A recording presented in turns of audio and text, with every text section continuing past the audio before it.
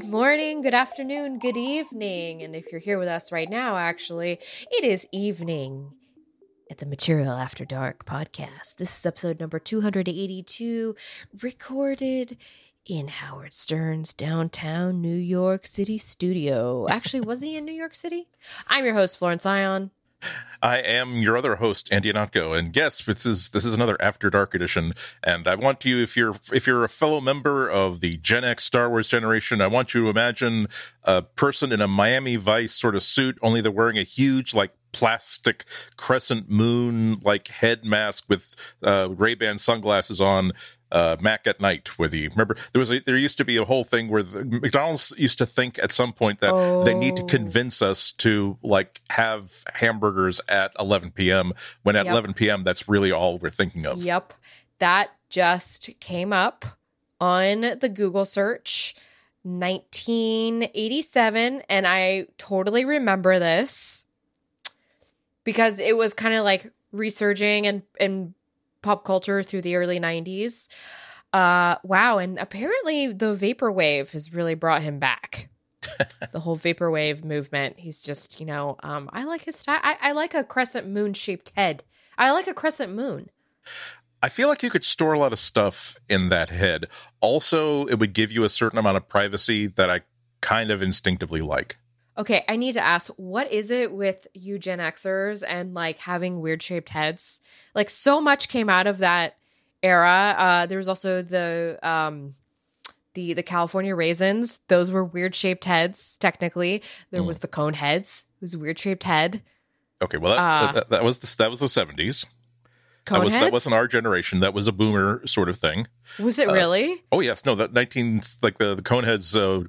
Was something Dan Aykroyd predated it. I'm just Curtin, right. Dan Aykroyd was the 70s. Oh yeah. Oh my gosh!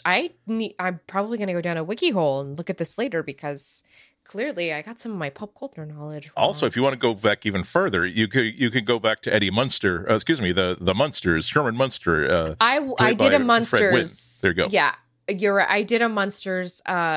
We watched it on Halloween. Because it's super, it's a family friendly show about a monster family.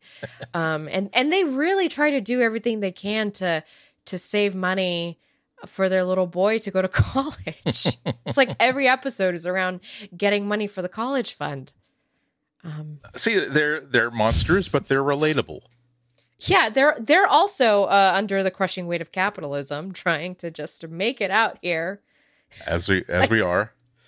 We are. Yeah, see, it's always fun when you go back to the turbulent era of the 60s and social change, and you have all these whitey super white writers and actors and producers in this white super whitey white primetime TV industry making more money than they ever thought they ever would, but also aware that when we turn our we're doing our I Dream of Jeannie on Channel 3 or Bewitched on Channel 5, but meanwhile on Channel 7 people are being blasted with hoses by police officers to secure the rights to claim the rights that they actually have, and they're feeling guilty about it. And so all of a sudden there'll be something where Herman Munster out of the blue will give a really wonderful speech about how it doesn't matter what religion you are, where your background is, what skin tone, and all that matters is what's in your heart. And the episode of Bewitched in which it was so long ago I was a little kid watching that in syndication that I can't remember what the name of the daughter was on Bewitched, but she used I forget her too. She used her burgeoning magic powers to swap skin spots between her and her black friend. Hi, mommy, and okay, that's nice. It's nice you're making the effort. It wasn't like I'm sorry, I'm on a tear, but it's not like a time when I was a little kid watching 60s sitcom in syndication, and the first time that I watched an episode of the Dick Van Dyke Show, in which there's Dick Van Dyke is at his little son's 10-year-old son's school thing, and there's a classroom full of kids. It's that's the first I remember being like 10 years old and thinking, that's the first time I've seen one of those shows in which there were black kids and white kids in the same classroom. That is out there, man, in a good way. Mm-hmm. and only when you get older do you realize that there must have been a really loud argument at some point between you can't put like this, what are you gonna do this for? Well, and you can imagine Carl Reiner saying, give me a reason for not having a balanced a balanced representation in this kid's classroom that doesn't come down to this network is totally racist. If you can come up with one, I will listen to it. Otherwise. So I actually was not planning on bringing any of this to the table today, but I just feel like since we're here, why not?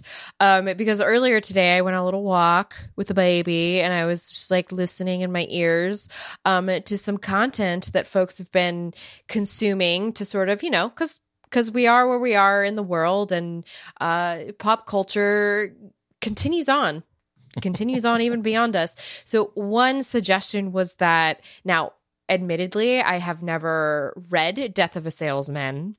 I'm not entirely privy to the plot line, but my understanding is that it would be a very interesting experiment for me to reapproach it, or to approach it even, since I'd never approached it in the first place, right now in the midst of the crumbling empire that is the world because of the economic downfalls that have been brought on by the pandemic.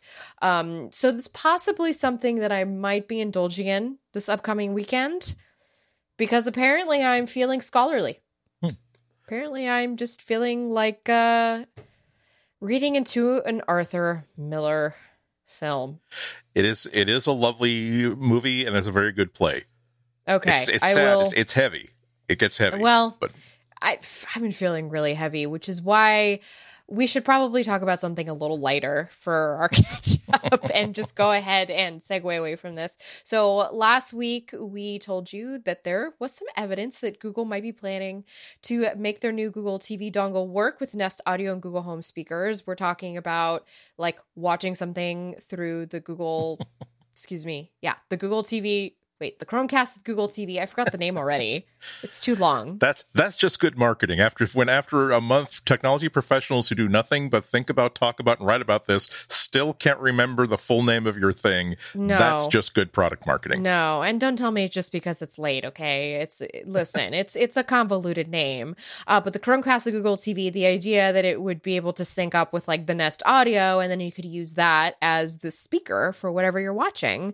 So the Wall Street Journal actually did a roundup review of smart speakers last week, and amidst that coverage was a little gem from Google where they had confirmed the Nest Audio speakers will have this ability coming soon. So finally we'll be able to put all those freebie little Nest Minis hanging out in a drawer back there behind me, and I can create my own little surround sound of sorts. Yeah, I'm putting like new shelving in my bedroom, but before this announcement, I was thinking, well, I'm going to start these two Google Home Max speakers to the left and the right of my bedroom TV. It's almost like a mockery at this point. I'm just doing a Potemkin village only with like stereo TV sound speakers. I may as well live in the now, accept the reality, accept the things that I cannot change, and not put like shelving to the left and the right for these speakers. Now I think I do have to commit. I'm going to invest in faith. This is going to be a leap of positive thinking. I am going to install shelves to the left and the right of my TV in the hope that I will be able to use these as stereo speaker output for Google Chromecast with Google TV. That streaming. Is really manifesting. If I've ever seen the term described, there it is right there. That is manifesting it. I do have to say, and I've been talking a lot about this just in the ether in the last couple of months because I've been thinking a lot about it, being stuck at home. I really don't know about this wireless shift. I really don't know. I don't know if I like it anymore. I'm really just feeling the need to reach out and turn some dials. Yeah. And just really like get something tangible. I'm really just feeling the need to regress a little bit to and maybe we shouldn't call it regressing. Maybe we shouldn't give it such a negative connotation. We should just say that, like, tethering ourselves back to the things, man, will help us, like, ground us, man, instead of being up in the clouds. The tactile experience is a real thing, and we did not prepare this. This is simply extemporaneous riffing dialogue here. Mm-hmm. But of course, I have, like, I acquired like a Sony professional Walkman. Yeah, which I saw you put that on Instagram. Yeah. And there's just, it's not like I'm buying like all my music on cassette, but I've got like some of my old ones, and stuff like that. So I'm listening to like some Joe Jackson, that is a like tapes. Fancy Walkman, Andy. And there's that something, is well, really fancy. This is they actually built this as like not necessarily something we'd walk around and listen to, more like to sort of like to be like a portable stereo, like tape recording deck for like journalists, for radio journalists and stuff like this. I can't get it. Oh, there you go. I have to unsnap the thing. But yeah, so, but I just find myself enjoying every now and then, like you press this button, and I'm going to do the ASMR. Oops, I'm going to do this ASMR for you people here. Has the sound of the cassette being ejected, and then you have to flip it over and put it back in, then close the lid and press this mechanical play button. And do you know how many vaporwave songs, like, or whatever, like new synthwave songs start out with that exact like ASMR of the cassette going in? There is something to it. And then when you look at like actual spindles, like rotating, and LEDs that pulse up and down. Now, again, nostalgia is one of these horrible things that I really do think that it's a trap for the mind. So I try not to be it to remember Andy, back when but it's a nice place to visit to and just enjoy. Once again, I don't want to waste the battery, so I should probably stop the tape.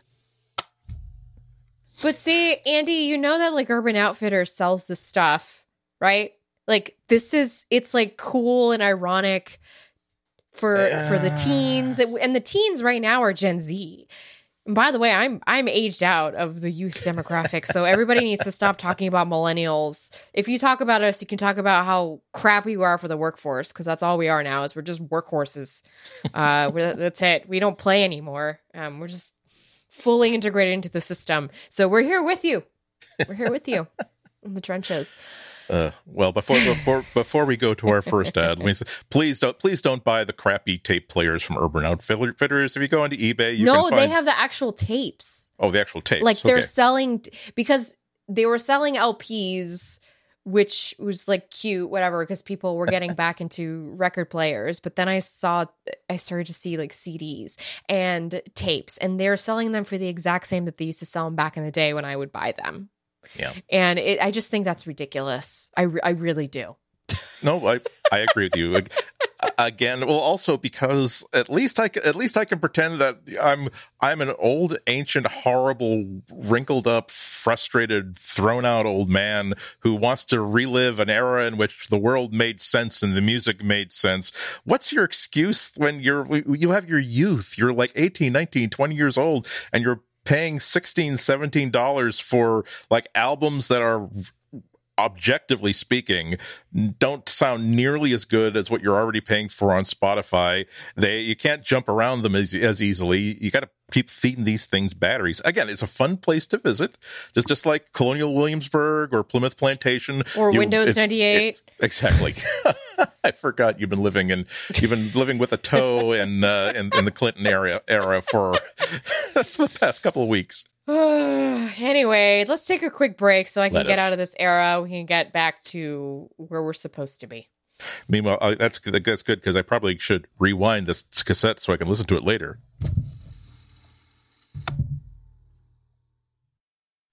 This episode of Material is brought to you by Pingdom from SolarWinds. Today's internet users expect a fast web experience. No matter how good your content or how effective your marketing, they'll most likely bounce if your website is loading too slow. With real user monitoring from Pingdom, you can discover how website performance issues affect your visitors' experience, so you can take action before your business is impacted. How your visitors experience your website differs depending on the browser, device, and platform they use. So you want to identify how visitors are experiencing your website so you can make informed optimizations and deliver a great performance to those who matter most. Real User Monitoring is an event-based solution, so it's built for scalability, meaning you can monitor millions of page views without compromising the fidelity of your historical data or breaking the bank in the process. Get live visitor insights today with Real User Monitoring from Pingdom. Go to pingdom.com/relayfm right now for a 14-day free trial with no credit card required. Then, when you sign up, use the code MATERIAL at checkout to get an awesome 30% off your first invoice.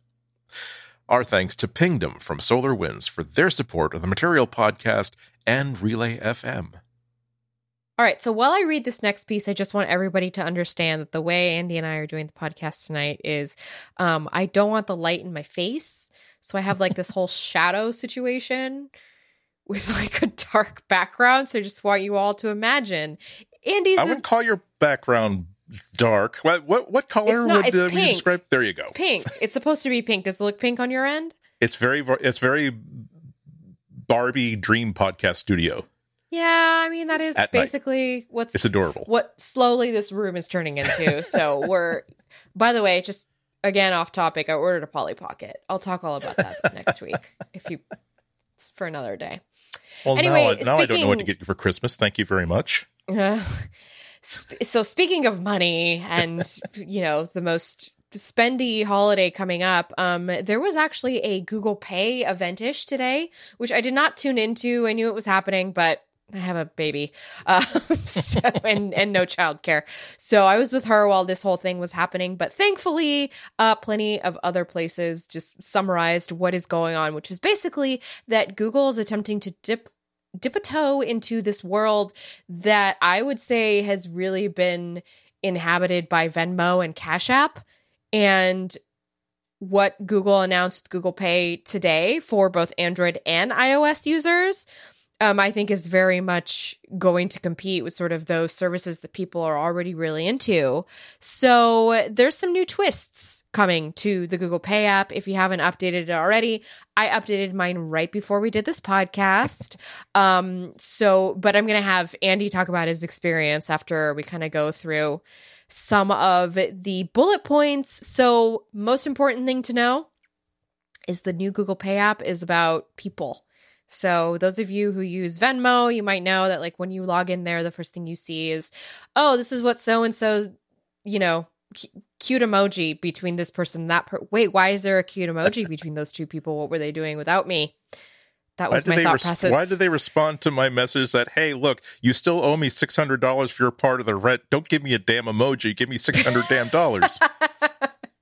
The thing is, I have seen stuff like that play out on the Venmo app, which is disconcerting, but that's neither here nor there.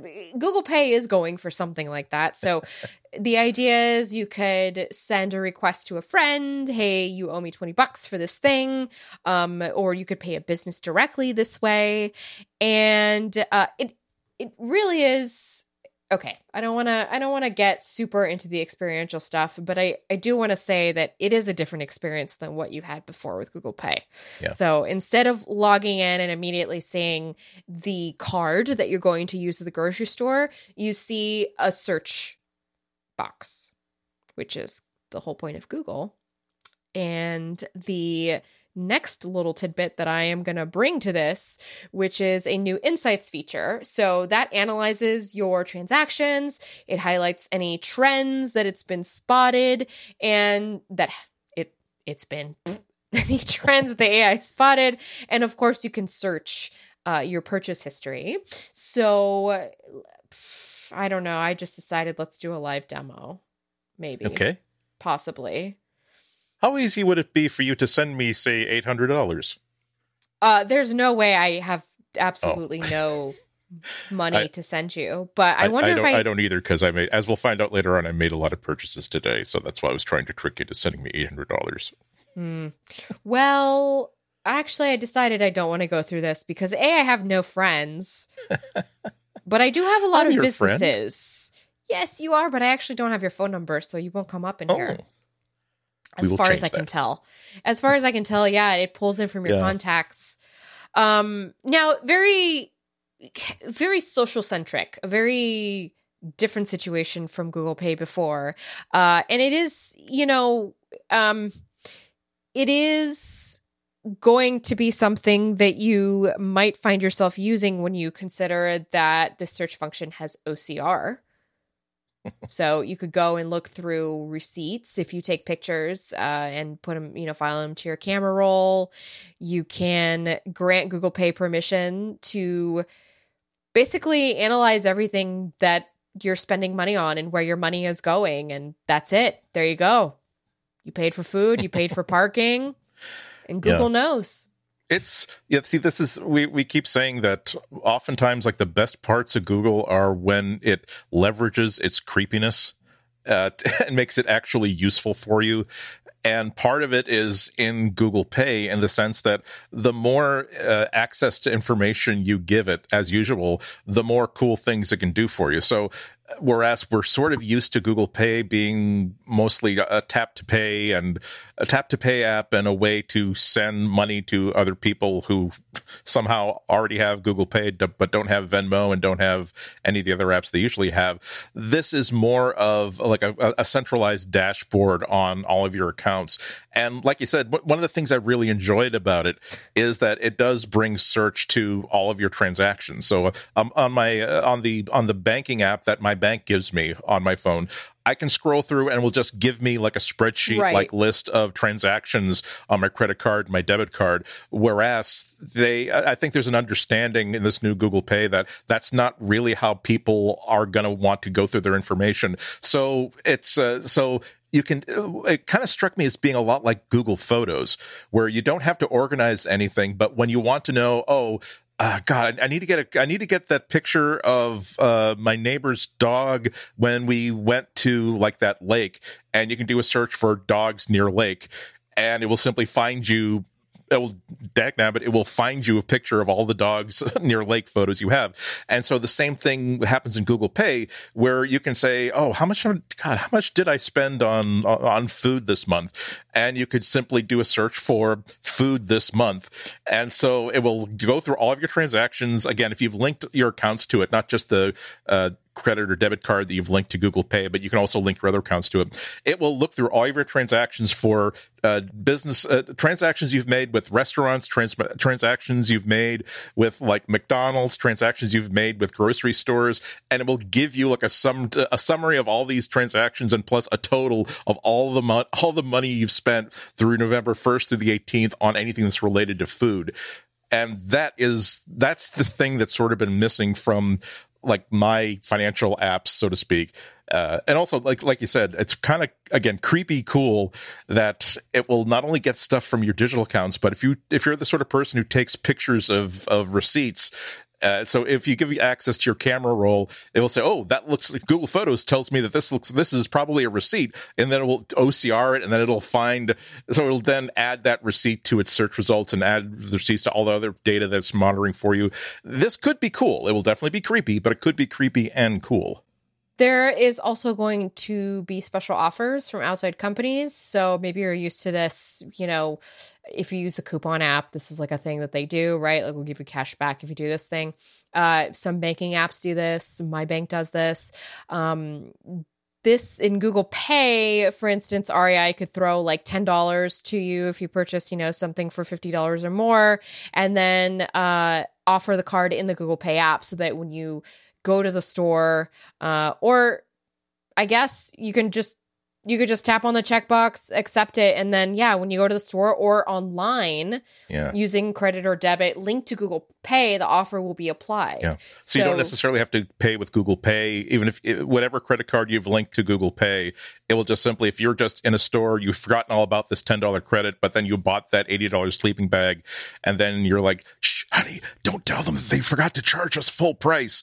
And then at some point, that's right, we didn't actually get away with anything. I actually just sort of opted in to receiving offers on Google Pay, and that's how that happened. But still, I got $10. Yay! Wait, hold on, because there's more. There's more to this. So Google is partnering with banks and credit unions, and now this was the thing that people were really rumbling about, to help them deliver a new Google Pay-powered banking product in 2021 called Plex by Google Pay.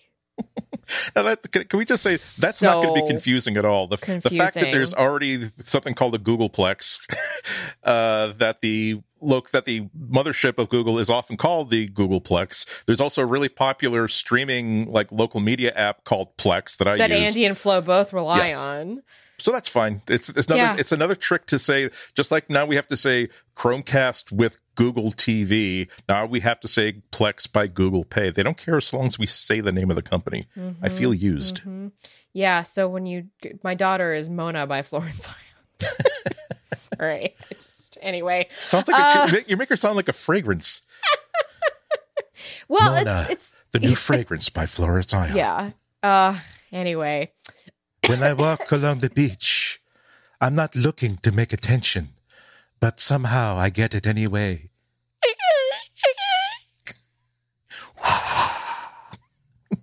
Now, Google promises that the company won't exploit its access to your financial data. It actually insists that none of your personal information it sees through Google Pay will be used to target ads to you, used by other Google apps and services, or sold. So overall, we can safely say that Google has turned Google Pay into a platform where it can continue to try and do some sort of consumer magic that it's been attempting to do for years. For me, it doesn't change anything for me because I use Google Pay. If you look at my transactions now, you'll see I have a very healthy list of places that, hold on, I have to unlock it. That's the other thing is when you log in, you have to, if you have fingerprint unlock, you have to unlock it every time. But already I have all my transactions. It even has the copay I gave my dermatologist a few weeks ago.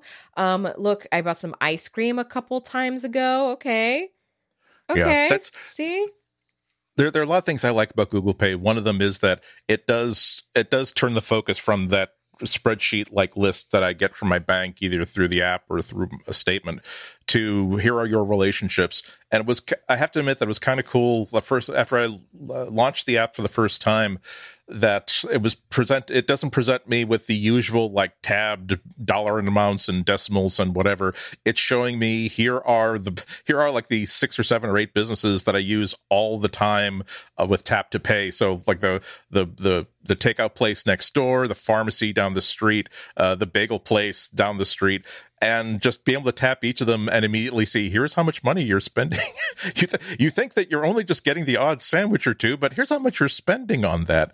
It succeeds in the sense that it's an app that now I kind of want to use and keep using just to see at which point it's going to fail, or if it actually succeeds at making it easier for me to be aware of where my money is going. We forgot to explain Plex by Google Pay. This is and people are a little bit up in arms about it a little bit. Now, you know that you might have heard that when Apple came out with their Apple credit card, they are partnered with not shady financial group, but it's offered by the credit card is offered by. I completely forgot about the Apple Card, but yes, the Apple Card. But you're getting a credit card that is operated through a big financial institution. Google is not doing that sort of thing. There were rumors that they were going to offer their own checking accounts and stuff like that, but people only got maybe 1/3 of that story. What they're doing is that they're partnering with a whole bunch of banks and credit unions in the United States, including Citi, one of the 11 that were announced today. In 2021, when you sign up for a banking account through some of these participating banks, you can get an account that is called a Plex by Google Pay account, which is a standard checking account or savings account, but it uses, instead of getting the dorky they paid some kid to do this really bad app for doing transfers and balances and alerts and stuff like that. You're using Google Pay as the interface to your account, so you're getting all the power of Google Pay. I was a little bit confused with there was a half-hour live to video sort of rollout this morning, and a whole bunch of interviews that they gave with certain people who are not me. And I was a little bit confused about whether the financial planning features that are very, very clearly part of Plex by Google Pay, such as setting savings targets, more alerts about here are little nudges, kind of like how the Apple Watch will nudge you to move or nudge you to close your fitness rings. It indicated that there's going to be these kinds of features for Google Pay or Plex by Google Pay. But I'm not sure if that will work if you're just linking your credit card, just linking a bank account to it. So there's still a bunch of confusion here, but there's a lot of interesting stuff. And once again, I feel better about it that I can sign up with a participating bank that I choose to sign up with. I don't have to, if I were signing up for an Apple credit card, if I don't like the company that the banking institution that's backing this card, well, then I can't get the Apple card. So it's, as usual, Google's investment here is we don't have allegiances. We just want your data. We just want you interacting with our servers. And if whether you do it through like a very, very small credit union or the biggest, most evil banking institution in the world, doesn't matter to us. Just please connect to our servers from time to time and show us that you love us. I am particularly dubious about the whole food ordering situation because where I live, in particular, I am surrounded by 2 bridges on either side. So a lot of places will not want to cross the bridge to get here. But oftentimes when I look at delivery services, it'll say, like, do you want something from this next city over, which really isn't a big deal, but nobody, $7 bridge toll is tip for a lot of people. So yeah, that being said, I, again, am dubious about ordering through this. Like, I don't think I will change the way that I do things. One of my favorite restaurants is this Burmese family-owned Burmese place, and they've gotten quite popular. They have a couple locations actually, which we're very proud of them. And they're like, why would I use this app when I could just call the woman that I know who works at the location literally down the street from my house? And it's an interesting part of the app. It really does sort of like boldface the idea that Google wants to turn Google Pay from this app that you use for tap to pay and to organize your reward cards to like an actual sort of hub, a concierge to everything that you do that involves money through your phone. Yeah, but we didn't mention that one of the features of it is like a whole section where you can. It's hard to really explain what it is, but you can do things like there's a button for order food, and if you order food, it locates you on a map and gives you a list of restaurants that are nearby but it gives you services that they use. So it says Postmates or DoorDash, or you could just it gave me Benihana. There's a Benihana 10 minutes away. Yes, it's across the bridge again. The other thing was that, so I was like, oh wow. You know what? I didn't realize that there's that Chipotle.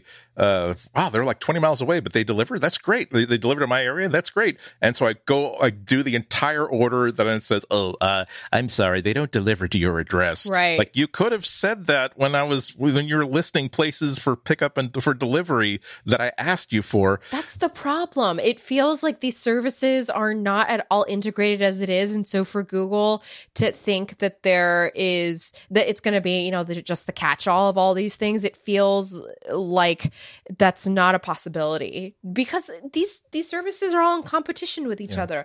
Why would Google be the unifier? Why would it just business-wise? I don't know if it works. There's one area that kind of did tickle me a little bit. There are only 3 of these buy things through the app features. One of them, the other one of them is buying gas. It will show here's a nearby gas station. Yeah, it takes Google Pay. But the other one was in about 400 cities you can pay for parking using Google Pay. Yes, and that sort of thing really did interest me because my phone is polluted with a couple of dozen apps back in the days when I used to travel from city to city, as one did back in the day. I'm sorry, you want to take New Jersey Rail Transit? You need to download the New Jersey Rail Transit app and buy a ticket. Oh well, but before I do that, I have to go from my house to South Station, so I have to use the MBTA commuter rail e-ticket app. And if Google and with all those things, maybe at a time when I have to my train is going to leave in 6 minutes, if I haven't bought a ticket yet, I have to not only find the app, make sure it's the right app and not a scam app, install it, do everything that has to be done to connect it up and make sure it's working. It would be lovely if by location it's sensed that you're covered by the MBTA commuter rail map. Do you want to buy a ticket on MBTA commuter rail? Just press this button. By the way, you're already connected to your bank account, so we can deduct the $8 from your account and give you the ticket in this app. Anything to make me avoid having to keep downloading all these kind of sketchy looking and in turn crank this out in 2 days after just downloading a framework they got on the dark web sort of apps. It kind of bothers me that there isn't a sort of a coherent story about what that section of buttons is for. But it's an interesting start. I'm kind of keen to see how it develops. At any rate, I was able to pay for my cheeseburger at 6 p.m. with this new app, so I haven't lost anything, so I'm good. Well, I'm going to really... Now, I got to tell you, these offers are very much like if you download those coupon apps like Ibotta, blah, blah, blah, the offers in the Google Pay app look very familiar. For instance, Gap, cash back when you pay online. I don't know. I might have to see if I could do some Christmas shopping this way. But listen, this isn't going to change how I pay for my hair or how I pay for anything else that I've been paying for already through things like Venmo.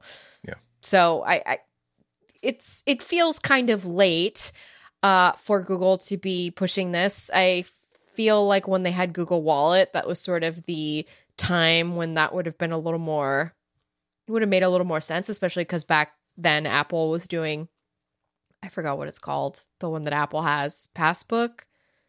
Yeah, I think so. Yeah, Passbook. Yeah. Yeah. I guess we'll see. Yeah, well, you got to realize too that there are a lot of people older people that have never used Venmo that don't know about these apps. And if you show them, I think there are a lot of people who haven't really gotten into Tap to Pay until this was just a built-in feature of their phone. And well, they know what Apple is. They trust Apple. So if Apple says that this works, it'll work. Same thing. Well, and everybody calls it Apple Pay. So yeah, it's true. Like, do you guys take NFC? And then they always say, you mean Apple Pay? It's like, Tim Cook. I actually mean contactless payment, but... Yeah, I mean near field communication. Lady. Yeah. My favorite is when they go, the Samsung phones always work. And it's like, yes, well, let me tell you, it's because the Samsung ones use magnets. Yes. Anyway, it is what it is. They also work for identity thieves. That's why them's so popular. So that's Google Pay. I want to just quickly segue to another little piece of update news today before we go to a quick break. Google Fit. You guys remember that? You might have forgotten about it. Holy cats. Because Wear OS hasn't really been doing much, but it did receive an update. I logged in today into it, but I fail to be.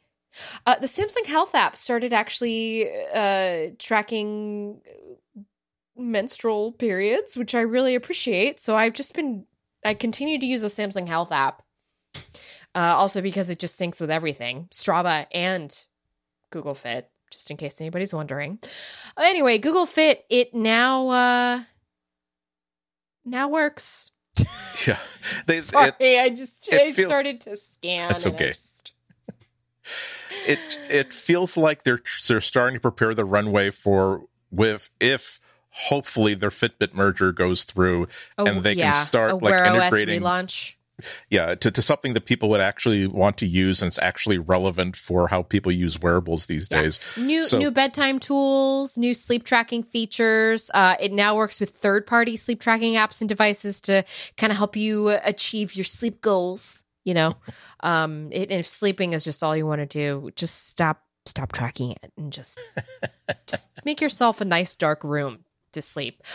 Google Fit for Wear OS is it's also been retooled, so it kind of looks and functions a little more like a fitness tracker rather than just this app from Google. There's more workout data on the screen, including cardio targets and pace alerts. And Wear OS, if you're still using it, has new shortcuts for starting favorite kinds of workouts.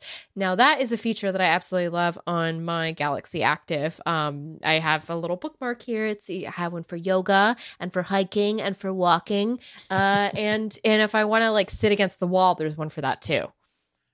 So, no, seriously, which I appreciate. Wear that watch. If I get points for sitting against a wall, I could close them rings by 11 a.m. When you do the sitting, like when you do the sitting thing, and then you have to like hold yourself up, and it's like really hard, and it's like apparently good for your thighs. Stupid whatever. Exercise people. They're even ruining singing against a wall for me.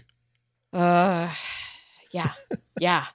You can blame it on CrossFit. So you can also now share your workout data on social media, which I imagine has been brought to life because of popularity of apps like Strava. And also the Apple Watch, their health app is, God, I get so jealous at Apple Watch users and they just cheer each other on. Yeah. Just cheering each other on.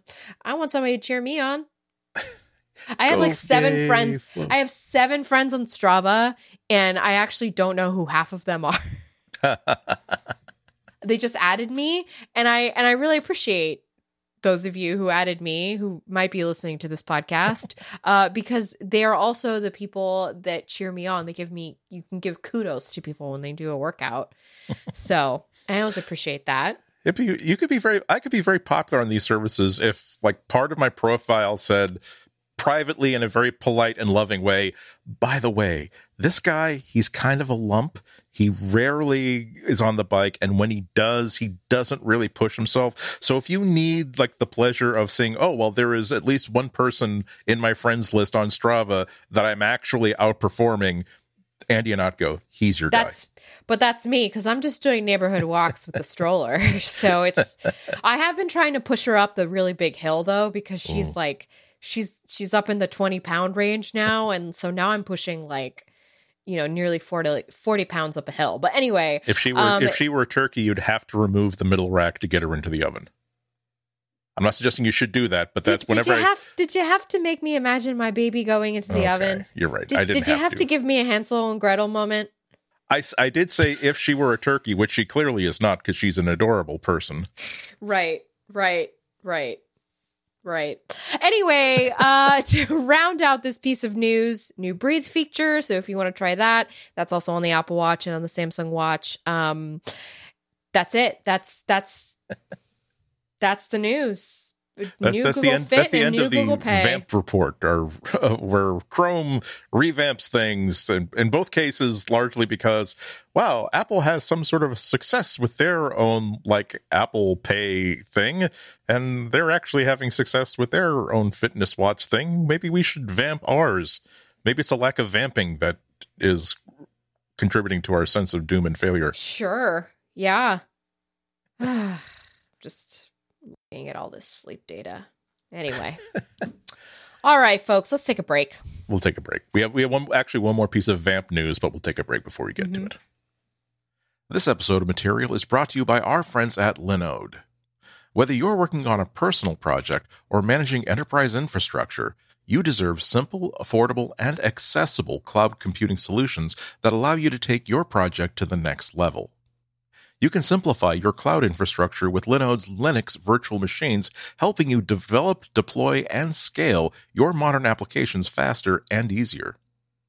Quite frankly, anything that could make your workflow faster and easier is worth checking out. Linode has 11 global data centers and provides 24/7 human support 365 days a year, so you never have to be stuck without support. Night or day, holiday or not, Linode are there, with no tiers or handoffs, regardless of your plan size. And you can check it out for free.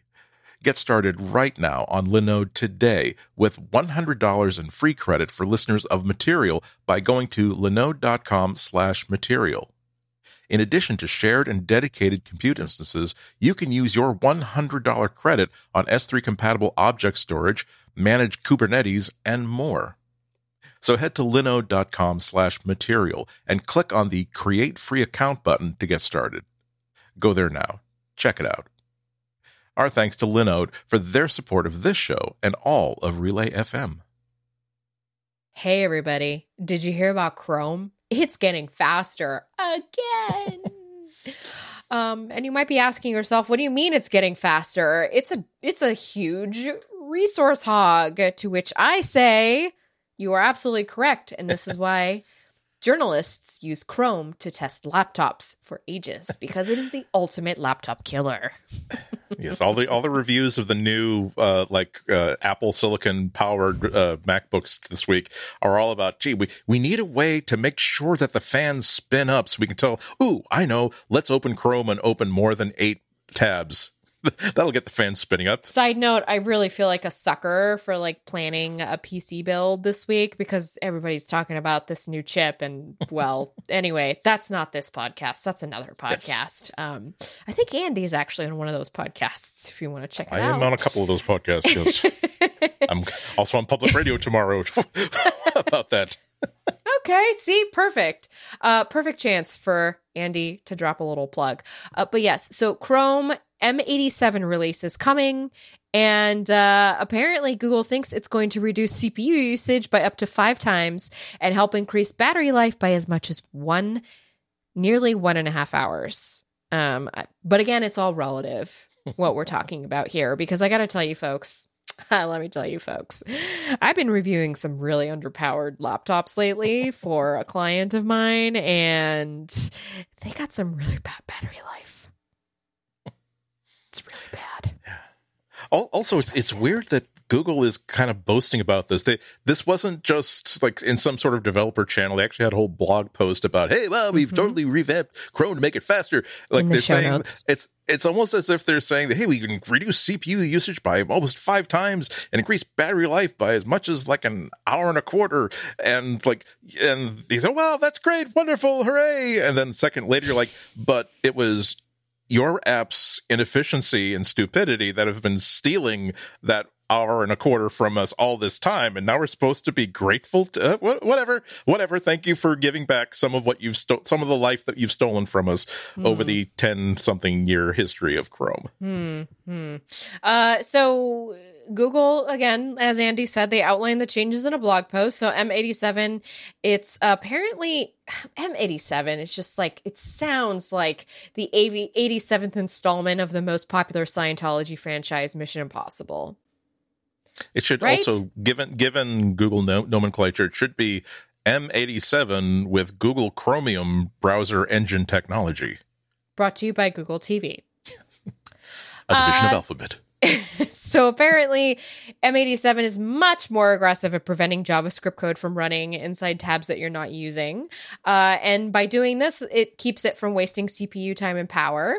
It also puts heavy limits on how often that background code can wake itself up. So under Chrome M87, it can't wake up more than once per minute. Cool. Which still sounds like a lot, but let's focus on improvements here. Yeah, that's why I said, I was like, okay, how is that okay, but still doing it per 60 seconds? Okay, I guess it's better than every second of that 60 seconds. They also packed a couple other features in there too, including a new way to control certain Chrome features. So Chrome actions, quote unquote, are commands that you can enter in the address bar, just as you would enter the example Andy provided last week, where you just type in stopwatch and it'll give you a little stopwatch in there. But here you could type in delete browser history or translate this page, and voila, what I'm assuming is actually an assistant backend that's doing this magic, just because I imagine everything is the assistant now. It'll do that for you in the Chrome browser, and there'll be more actions coming soon. So if you're listening to this podcast and you're part of this ecosystem, you know exactly what we're talking about here. So it sounds interesting. There are a lot of features that I know that there's somewhere in the menu structure, but I don't know where. Yeah, so it's completely user friendly. There's going to be a couple other features too, including, sorry, I lost my place. A new tool for navigating around all the tabs in your windows. So a new tab navigation button will open a searchable drop-down list of everything you've got open. Much easier than just clicking each tab to see what website it is.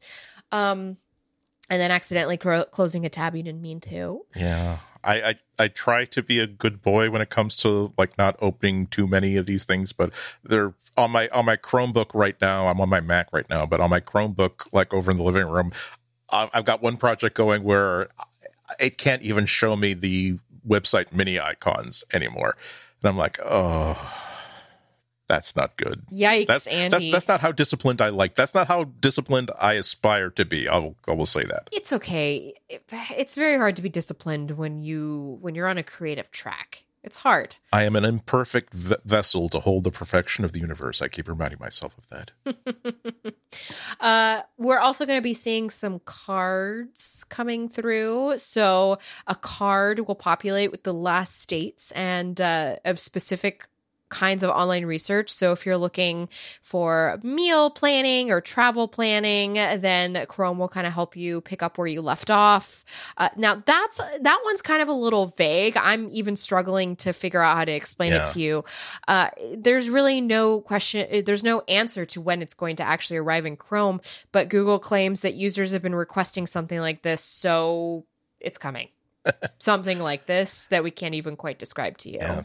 They were asking me to do a lot of emotional heavy lifting with this blog post. Number one, thank you very, very much for stopping stealing battery life and time from my life. And also, here is a feature that we don't have yet and we can't adequately explain, but lots of people have been asking us for exactly this feature, so you're welcome. I'm like, oh, okay.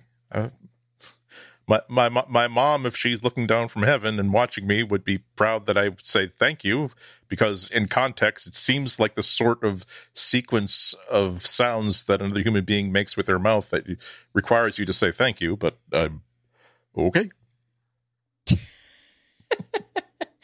All right. Google also said that a new version of Chrome that runs natively on Apple's new M1 CPU has also been released. So, Andy, I know this is something you're looking forward to. I saw the tweet where you talked about ordering a new MacBook, to which I asked you, Andy, did you spend your Olympus money on this? Not that I am policing you or how you are spending your money, because I'm not that kind of friend, but I am curious. We should tell people that you asked this question before the new version of Google Pay came out. When I did not have an app that would be monitoring and giving me alerts like that, when you rely on friends in this pre-Google Pay 2.0 sort of reality. Yeah, this is not the Apple podcast. This is the Google podcast. So I'll say it was a big. It's these Apple's new Macs with their own custom system on a chips for CPUs instead of Intel CPUs. They've been in the hands of reviewers under NDA for the past week. NDA broke around Tuesday, so now we're seeing our first benchmark reports on how fast this thing is, and all reports are like, "It's so fast! This is so it's so fast! Oh my god, it's so fast!" So but to get the super duper fast performance, it really does need to have an app that's been rebuilt for this custom silicon, and it's not difficult, but it's possible that in a large organization such as Google, either someone might be petulant and say, well, I know that all I have to do is click this button in Xcode and click recompile, but you know what? I've got a burrito that's rotating in the microwave that I really need to keep an eye on, but I promise I'm going to get right on that, Mr. They are withholding, so it's a good idea that they're running this thing natively, because if we're probably going to get much better performance increases running on brand new revolutionary silicon than anything they could do by revitalizing the code for everybody else. But the Google related news is that I kind of wanted a postscript here, is that another feature of this new Apple Silicon running these new Macs is that it can also run standard iOS and iPad apps. So theoretically, you could download the iOS version of Google Docs or the iOS version of Google Maps and just run that as just a straightforward app on the desktop. unless Apple allowed developers to take another checkbox in their code or in their App Store listing that tells the App Store, no, don't we don't want our nice pretty iOS iPad app to be running on a desktop Mac. What do you take us for? And so Google has opted out, along with Facebook, so you can't get Instagram, you can't get a whole bunch of other apps. So who cares? But it's kind of interesting. I think that most of it is, part of it could be that a lot of these apps kind of look ugly when you're running them on the desktop now, according to people who, unlike me, who got early hardware. But also, it's possible that that Google is smart enough to know that we would really much rather you run Google Maps through a web browser so that we don't have to conform to all of these Apple rules about privacy and information about you and your habits that we're not allowed to scrape from you. Oh my gosh. I just can't believe we're sitting here talking about new silicone. Like, that was kind of like the big news that really hit this week, which is why it was inevitable that we would talk about this even on this Google podcast. But we're still just sitting here and talking about how much of a resource hog Chrome is. So the TLDR of this entire block is that it really doesn't matter what we just told you, because everybody will continue to know Chrome as just this giant pig with a really curly tail who just cannot, you just got to give him so much of that slop. He wants so much slop. He's not going to stop asking and whining for it. It's the Chrome is the Marlon Brando of web browsers. Maybe the Marlon Brando of apps, where people know him like as you the mess with my tabs and I'll mess with your silicone. Another web browser. You're a grocery clerk, come to collect on a cash debt. Anyway, so you see him from like the later days when he bought his own island and he just went to the island and, to be fair, decided he's going to enjoy the rest of his life because he has been a legendary, wonderful actor and he has lots of money and he can afford to do this. But people don't like see him from like A Streetcar Named Desire. They don't know that, wow, he was like lean and sexy and sultry years ago, but his brand now is like the old sort of vague guy walking along in the muumuu. It would be disorienting at best if we learned that that Chrome had turned into a competent browser that doesn't like kill your system resources.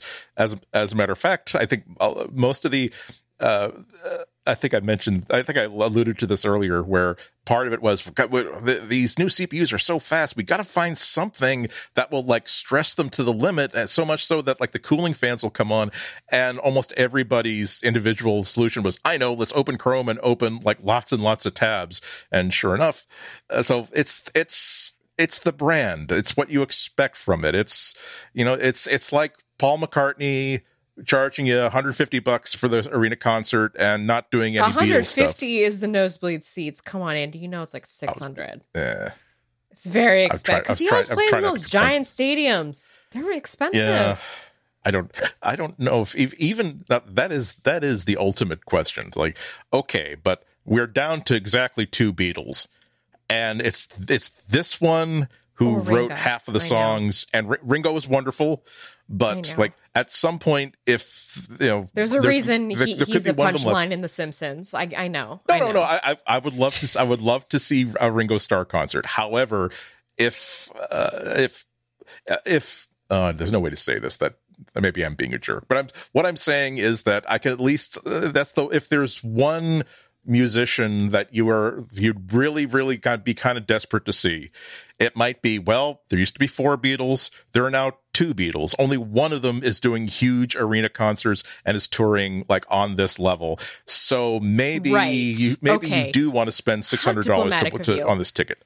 Yes. That was a very good diplomatic way to put it, because remember, Andy, pretty soon they're going to have search engines for a podcast, and then everything we've said is going to come back to haunt us. And on that note, let's take a quick break, and then we will lead you out in something a little lighter. Yes. Maybe. This episode of Material is brought to you by Hotjar. Do you have a website? Do you put time and energy into getting that website live? Do you want that hard work to go to waste by not knowing what your visitors are doing when they visit your site? Of course not. you know that each visit to your site is an opportunity to gather important data to help you convert more visitors into customers. But you might not know that you can unlock that data with Hotjar. Hotjar is a behavior analytics and user feedback service that helps you understand the behavior of your website users and get their feedback through heat maps, session recordings, and surveys, which helps take all the guesswork out of how visitors use your site, making it easier to convert visitors into customers. And now here's the section where they're asking me for my personal thoughts, my experience in building and running a website. Yeah, I'm just not cut out for this sort of thing. I'm a content creator. I enjoy scripting. I enjoy writing PHP. I enjoy occasionally diving into JavaScript. I don't enjoy CSS at all because I'm really not into like pain, mental, physical, existential. The sort of stuff that you feel as though your soul is like rubbing against like a carpet over and over and over again, and the static is about to give you a big zap that will go back through previous lifetimes, just giving you that feeling. That's what it's like to deal with CSS. Now, I know that Hotjar has nothing to do with CSS, but what I'm talking about is that there's stuff about running a website that you enjoy getting your hands dirty with. There's stuff that you feel a calling for. For me, it's writing stuff for my website and posting, making photos and images and stuff like that. Then there's the stuff that I don't know how to do this stuff. I don't want to learn how to do this sort of stuff. Frankly, there are people that are fascinated by this sort of stuff that do this sort of stuff really, really well. And I feel as though I can get that sort of stuff done personally. In fact, my personal feeling of accomplishment is by doing jobs that make me money so I can pay those incredibly knowledgeable and talented people to do those jobs for me. And so that's what it's like when you decide to outfarm something like analytics, something like what are people doing on my site and how can I better deliver to them the things that they hope to come to my site in order to find. I would much rather pay somebody to give me that kind of functionality, particularly if there's a nice, friendly little interface so I can enjoy my Diet Dr. Pepper and just like look at nice little web content that explains to me things I would never be able to figure out on my own. So that's basically my feelings about this sort of stuff. Don't be a hero. I was a hero on my WordPress site for a long time. I did develop my first CMS pre-WordPress just on my own because there was no such thing as a WordPress. I feel as though I've done my due diligence in proving that I know how this technology works and that I could make it work had I the slightest scrap of interest in it. I don't. I just want to post stuff to the blog. I just want to post pictures. That's why I'm going to buy services like Hotjar, services like the people who will, the plugin that will manage my CSS for me, that sort of thing. Don't be a hero. Get results. I'm going for it, is what I'm trying to advise. And now we return you to our regularly scheduled ad read. You can learn more now at hotjar.com. And if you want to try Hotjar Business right now for free for 90 days, 3 whole months with no credit card required, just click the link in the show notes for this episode. See how visitors are really using your website, collect user feedback, and turn more visitors into customers. And when your 90-day trial ends, add your payment details to keep the business plan or downgrade to a free account. Don't miss out on that important data from your site visitors. You can learn more at hotjar.com. And if you want to get that 90-day trial, click the link in the show notes.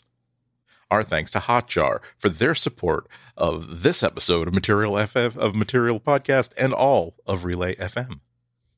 Last but not least are a lot of very sad YouTube influencers. And you know what? I would actually be sad too if I spent my whole life and then this pandemic came and I tried to make all this content for people to try and help them get through home. And then there's no like end of the year reel. So YouTube announced that it's not going to be releasing a YouTube Rewind video for 2020. And I just want you to think about this for a second, because maybe you're thinking, who cares? Whatever. YouTube is, the purveyor of a lot of garbage. So this is just an opportunity to keep garbage from purveying. But I want you to think about... You have thus far accurately pinpointed what I've been thinking. Well yeah. done. But then I want you to think about, hold on. I want you to think about the people who really rely on this as a sense of, this might be a little grim, but I'm gonna do this. You know the in memoriam reel that they do at the Oscars every year. Yes. It's like, I can't watch the Oscars without paying my debts to the deceased in Hollywood. Like, everyone down to the cameraman who unfortunately lost his life. Like, sorry to be morbid, but I'm putting it's on that scale, I think, for a lot of people who are really a part of this world. So YouTube made the announcement on Twitter, which I'm shaking my head about. They said, since 2010, we've ended the year with Rewind, a look back at the year's most impactful creators, videos, and trends. But 2020 has been different, and it doesn't feel right to carry on as if it weren't. So we're taking a break from Rewind this year. Now, I have to say, I don't think that this is akin to having a developer event, Google I.O., or any of the other things they canceled. I actually think that maybe they should have stuck with this, because I feel like, if anything, everybody has been at home watching more YouTube, and maybe wouldn't this be a great opportunity? The reason that in memoriam is so important is because, you reflect, you look back. And so I think about, why don't we look back at the YouTube videos that have come as a result? It's like how we watch reality TV now, and we're at the point where we're watching storylines that started happening during COVID. So we're like, you know what I mean, in the timeline. And so why don't we have this for YouTube? Like, I want to see what kept us going this year. I want to, or here's my other inference. They don't want to put a reel together because they realized that half of it is pandemic videos.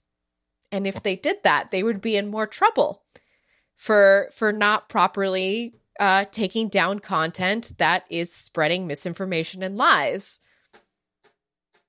There's a point. I never found out. Like, don't they have an outside company like cut it together? It's not an algorithm. It's not an algorithm. I never found out. I just assumed it was like Twit, right, where people just write in and go, "Don't forget this episode you did." No, I know it's not like that, but. Yeah. But yeah, I agree. It's now, I don't think I even made it. I don't think it's ever made it into my annual holiday traditions list of, can't wait to gather the kids around the tree and gather them around the big screen phone, and we'll all watch the YouTube Rewind video this year together.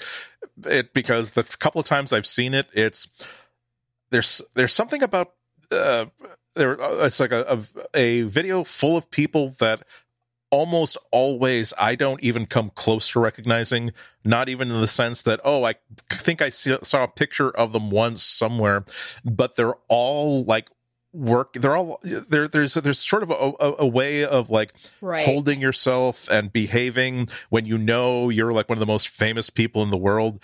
Like, there's like, I know this is very, very exciting for you. It's exciting for me too. I can't believe that I'm as famous as I am. And I'm like,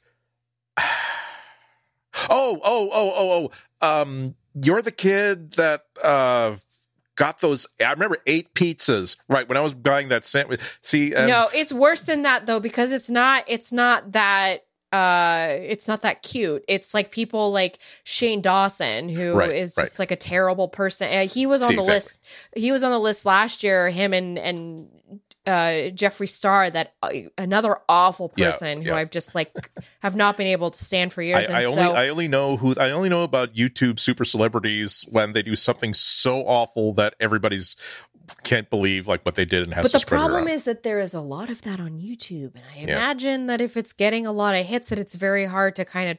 I mean, I don't know. But the times that I saw it, it seemed as though these are people who feel like either entitled because of course I'm a YouTube superstar, of course I make the YouTube Rewind video, and people who are like, I can't believe I made the YouTube video, and it's I feel as use though my code right. It's like, and people just bouncing around in the YouTube stage, like holding their packages of like herbal colon cleanse tea to their faces, because I probably wouldn't recognize them if they weren't like on Instagram. Stop holding a starving yourselves. Telling me to just drink tea instead of eating, that is an eating disorder. It is not healthy. Yeah, exactly. There's not a whole lot of nutrients in tea unless you drink it with a steak chaser. You know what? Andy, you're right. It's probably good we're just skipping this year. And instead, we're just going to focus on the People's Sexiest Man Alive, which is continuing in tradition, thankfully. And this year, People has named Michael B. Jordan as the sexiest man alive. And I would... It checks out. I've seen Michael B. Jordan in a couple of movies. I don't swing that way, but I totally understand why that's such a saleable... You can appreciate his human form and what God, how God shaped him. Okay, it's quite again, it's not where I live, but I wouldn't mind visiting from time to time. It's that intense, man. But this is what. I thought that this could be like a turning point where things are just so horrible. There's so much like horrible news in 2020. There's something about like the Time Person of the Year cover where it's not necessarily an honor. Hitler was like the Person of the Year. It's like, here is somebody who has been influencing the news. And so for the benefit of those of us who just want to sort of flip back through the years and through the decades where, Hitler, that was definitely, the rise of this. And wow, who's that? Oh, that person like actually developed the vaccine that cured polio. Wow, that's interesting. It's a snapshot Dolly Parton's of on the cover. That's right, because she actually gave money to the vaccine on like the U.S. cover. Sorry, what? Stop flexing on us. Dolly, you're so awesome in every single way. And we're already like, there's no way we will ever be as wonderful as you are. She said that God didn't give her children so that she could love, so she had enough love to give other children. Oh my God. She's just wonderful. But what I'm saying is that they could, YouTube had an opportunity to change YouTube Rewind from like hey, let's make people who are already too full of themselves and make them feel even fuller of themselves. And it could have been like every year we're going to cut together a video based on YouTube user generated content that sort of tells the story of what this year was. And it's not going to be, we're going to try to cover everything in like a big flash of time lapse. It's like, we're not going to go with news footage. We're going to go with like people with their phones who got maybe 300 views, but they happen to be on the ground witnessing something that was very, very important and very, very interesting. Oh, I don't know. Hashtag Black Lives Matter. Did we forget about that? That apparently? Would be a good one. We should write that one down. We all posted black squares. Anyway. Well, that's it for us this week. I think so. We got through a lot. That was pretty good, Andy. Pat on our back. I will pat my back. Yeah, we're patting ourselves on the back. As for you, I want you to pat listener. I want you to pat yourself on the back for making it through this week, because I know that it's a lot to get through these days. And hey, if you're interested in supporting us further, you can actually become a member of the Relay FM network.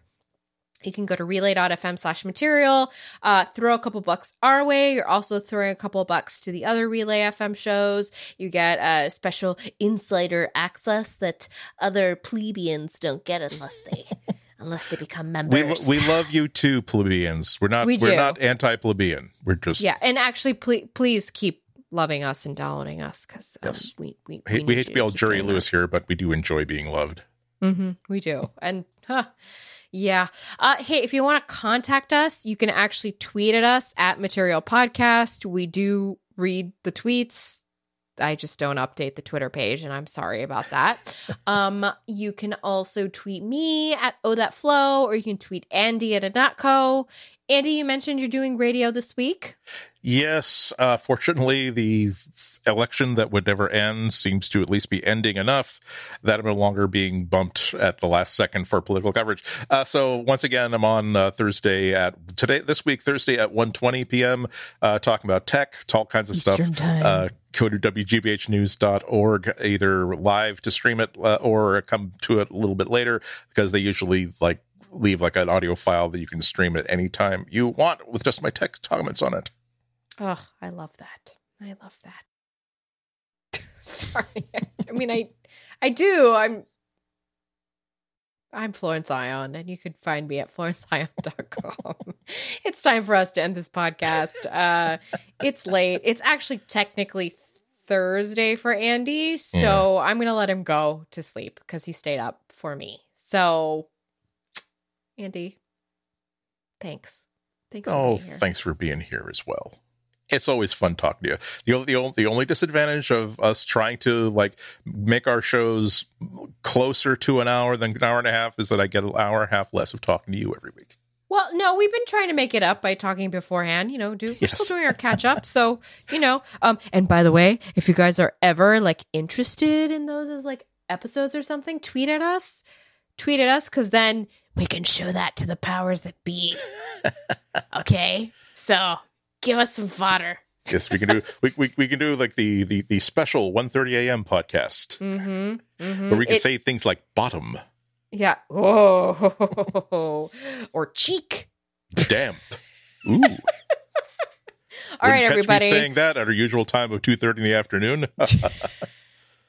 Have a good rest of the week, everybody, and we'll see you next week. Stay safe, stay healthy, and please, for the love of everyone, wear a mask. Bye now.